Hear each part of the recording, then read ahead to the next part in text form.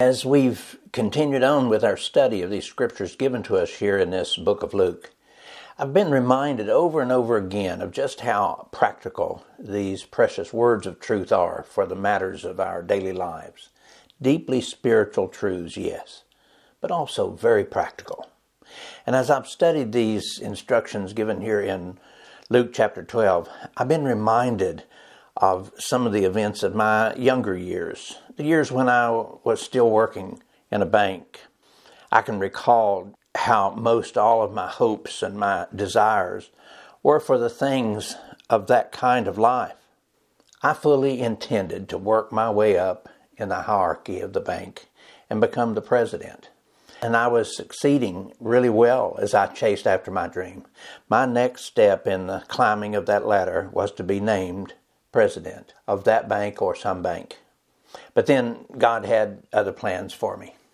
First, there came that most pivotal moment in my life, the moment that I gave my heart to Christ in salvation. It was then that everything changed. Everything changed. All of my hopes and my dreams as a banker faded. And I began to have different hopes and dreams. I began to want to be in some kind of Christian ministry, perhaps to become a missionary. But as can often take place in most people's minds when decisions like those come to the forefront, I immediately became concerned about how I would support my family.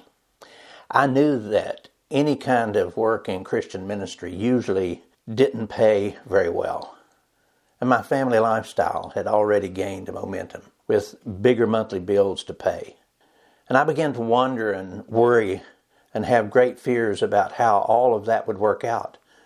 Thankfully, in the midst of all of my fears about how I would provide for my family, God reached in and He gave us the one thing that we would need to step on forward. He gave us faith. He gave us faith. A very basic and elemental faith, yes. But it was enough faith in Him and in His provision to enable us to step on forward. And then almost overnight, my family and I were transported into a ministry to youth at French Camp Academy. And that would last for the next 33 years. And it's been these precious truths from God, like these that are in today's passage, and other promises like them that have helped and sustained my family and me, and to bring us to where we are today. And I praise God for that blessed assurance that these words have given us over all these many years. Listen and follow along as I read these words given to us here in Luke chapter 12, beginning in verse 32.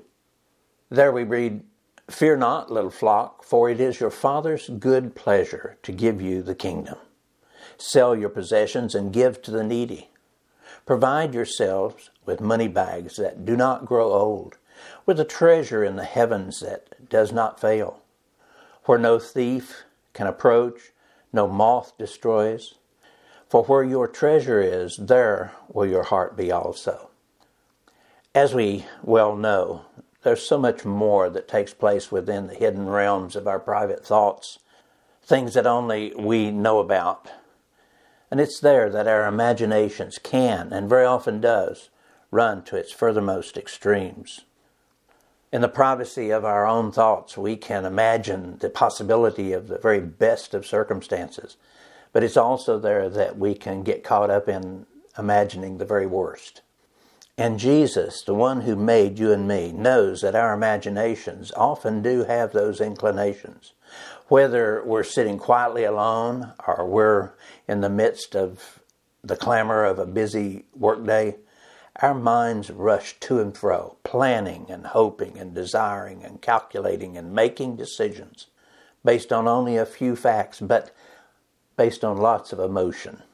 And one of those emotions that influences us is this matter that we're speaking about today, the matter of fear. Fear. We might not think that that's so because we don't always recognize fear for what it really is. That's because fear has so many different and sometimes unrecognizable faces. Yes, we can recognize the fear of losing our lives. But what about the fear of losing our jobs and our livelihood? fear of being rejected, fear of losing that which is most dear, fear for our health, fear of not having the things that we need, and on and on. But again, and thankfully so, Jesus, the one who made us, knows that we have all of those inclinations towards fear. And here in this passage, Jesus brings to the surface several of those fears and anxieties. And most of them are the common and ordinary matters of daily life. What we'll eat and what we'll drink and what we'll wear. Verse 29, do not seek what you should eat or what you should drink, nor have an anxious mind. For all these things the nations of the world seek after, and your Father knows that you have need of these things. Now here Jesus is saying simply that we should not think it strange or wrong or even sinful that we have need of these things. All people need them. And our loving God knows that you and I have need of these things. And while in this passage Jesus was specifically ministering to his disciples, as with all of his truths, his words and their meanings are timeless, and they're appropriate to all people of all time. And I'm reminded also that Jesus was able to know the deepest and most private thoughts of all those who came near to him. So these words were not just free advice thrown out into the air. His words were most likely specific to a need taking place within those men, as they are specific to needs taking place right now with you and me. Here in this passage, we aren't told about the private thoughts and the imaginations of Jesus' disciples, but his words to them suggest that some of them might have become worried and anxious, perhaps about such things as how they would support their families, how they would feed and clothe them, especially since they had given up their family businesses to follow Jesus. These particular words are, for the most part, concerned primarily with fears about the most basic needs for food and clothing. But I'm also reminded from other places in these Gospels that these disciples might have, on occasion at least, also been concerned with bigger and grander possibilities, hoping to sit at the right and the left hand of the King of all the earth. And no doubt their covetous spirits were at times running wild. So in addition to worrying about how little money they might have also been exhilarated about the possibilities of enormous wealth as co-leaders of all the earth. Again, imaginations can run to the fullest boundaries of possibility. But again, we can't really know about their thoughts. We can only guess. But Jesus knew, and he was concerned for these men. And for Jesus, every moment was a teaching moment. He wanted his disciples then, and also you and me now, to know about the dangers that reside within worry and within anxiety and within covetousness, and also about all the potential pitfalls that come with the abundance of possessions. And so here in verse 15, he tells us, take heed and beware of covetousness. For one's life does not consist in the abundance of the things he possesses. And then also in verse 29, he tells us further, do not seek what you should eat or what you should drink, nor have an anxious mind. For all these things the nations of the world seek after, and your Father knows that you have need of these things. But seek first the kingdom of God, and all these things shall be added to you. Do not fear, little flock, for it is your Father's good pleasure to give you the kingdom. Sell what you have and give to the needy. Provide yourself money bags which do not grow old, a treasure in the heavens that does not fail, where no thief approaches nor moth destroys. For where your treasure is, there your heart will be also. Within these few words runs the full length and breadth of our emotions, our fears, our desires, our needs, our covetousness, our seeking after things, and all our many worries about the things of daily life. And then here also, we're given God's wise counsel about how we're to deal with all of those emotions. And I'd like for us to consider his counsel very carefully, because as I keep saying over and over again, these words don't just have only to do with those few disciples. This wisdom from God has to do with you and me, and all of the exact same kinds of fears and worries and anxieties that can consume our own thoughts and activities. So then, may I repeat the words that I've said in the past few moments? Fears, worries, and anxieties are very powerful and driving emotions. And if not properly dealt with, they can take possession of and even completely dominate our behavior, especially fear, with all of its many forms and faces. But here Jesus urges us to bring all of our concerns about these matters back into a proper and godly perspective. He's the one who made us, and He knows that we have need of all these common things that we seek after, what we'll eat and what we'll wear, and on and on.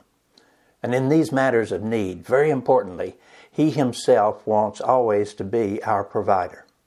And He tells us here in verse 32 that we must not fear. We must not fear.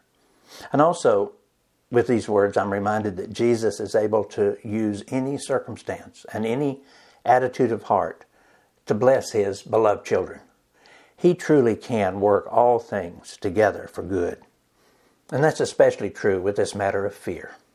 In the hands of the evil one, fear is a destructive emotion.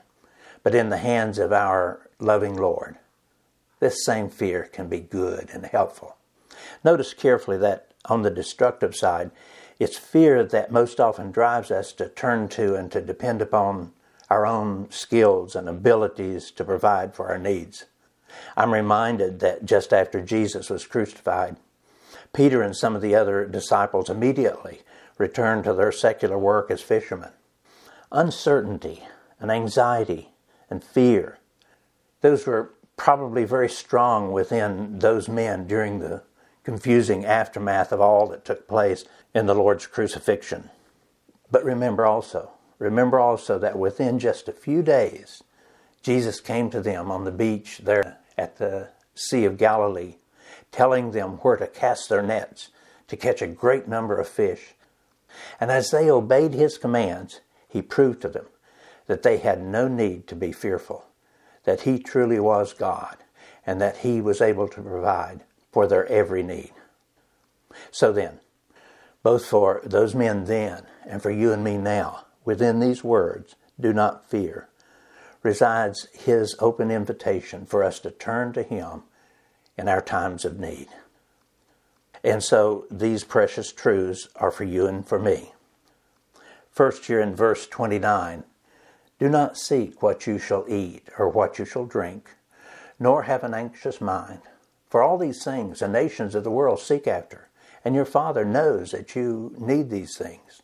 And in verse 32, do not fear then, little flock, for it is your Father's good pleasure to give you the kingdom. And then in verse 33, the Lord's counsel is especially needful for you and me in our days as we live and have our being in a culture of wanting more and more of the things of this world. Here Jesus tells us to, instead of acquiring more, He tells us, sell what you have and give to the needy. Provide yourselves money bags which do not grow old, a treasure in heaven that does not fail, where no thief approaches nor moth destroys. For where your treasure is, there your heart will be also. These words have a strong tie to the words of 1 John chapter 2. It tells us, love not the world, neither the things that are in this world. If any man love the world, the love of the Father is not in him. For all that is in the world, the lust of the flesh, the lust of the eye, and the pride of life, is not of the Father, but it is of this world. When Jesus counsels us in verse 33 to sell what we have, it's probably because we have accumulated things that are not good for us to own. In our lust of the eye and our lust of the flesh, we often acquire things that are harmful to us, to our family, to our financial condition, to our lifestyles. Perhaps some of those things that we own keep us in that venue of the pride of life. The pride of life that's spoken of here in these words. Because when we do own something nice, We like to show it off. Our expensive new car, our new clothes, some flashy jewelry, even just to be seen in and to tell others about an expensive restaurant that we ate in recently. The pride of life can be a destructive part of the abundance that we possess. And here Jesus counsels us to sell it. Sell that house that's too big, that's too showy and too expensive. Sell that new big and powerful pickup truck. Yes, you might technically be able to afford those things, but in reality, it may be dragging you down because you do things and you act in ways that you should not. And here also, right after he counsels us to sell those extravagant things, Jesus instructs us to give to the needy. These words remind me of the counsel that he gave to the rich young ruler. To him, Jesus said, "Sell all that you have, give it to the poor, and you'll have treasure in heaven. And then come and follow me." But when the rich young ruler, heard this, he became very sorrowful, for he was very rich. Here to his disciples, Jesus said, "Sell what you have and give to the poor." Why is that important? Both for the rich young ruler and also for us disciples. It's important because too often that which we own owns a little bit, or perhaps a lot, of us. Though we may not recognize its weight, the ownership of our possessions is a burden that drags us down. Do we not check the balance in our retirement account whenever the stock market drops? Do we not lock our doors to keep the thieves from breaking in and stealing our possessions? Do we not lock our cars? And do we not clutch our purses close to our side as we walk? Why? Why do we do that? It's because, as with the rich young ruler, we fear losing the abundance of our possessions. Folks, there's great wisdom hidden within these words. And that wisdom cries out to you and me, saying, be very careful, little ones, about the things and the opportunities you desire. They can bring joy, yes, but they can also bring troubles upon you. Here, the wisdom from Jesus calls out for us to sell anything that we don't need, but even further, not only to sell it, but to also separate ourselves even from the money that we receive from having sold it. Why separation?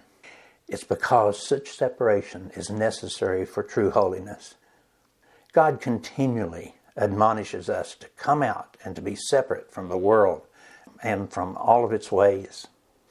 It's only as the things of this world and our dependence upon the things of this world are removed, separated from us, that there becomes room for faith and trust in the one who can give us the things and the provisions that we really need.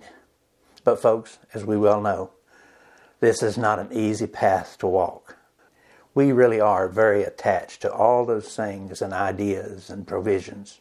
That's why faith really is such a radical choice for us to make. It really does not make rational sense for us to sell all that we have and give all that we have to the poor and then to come and take up our cross and follow Christ.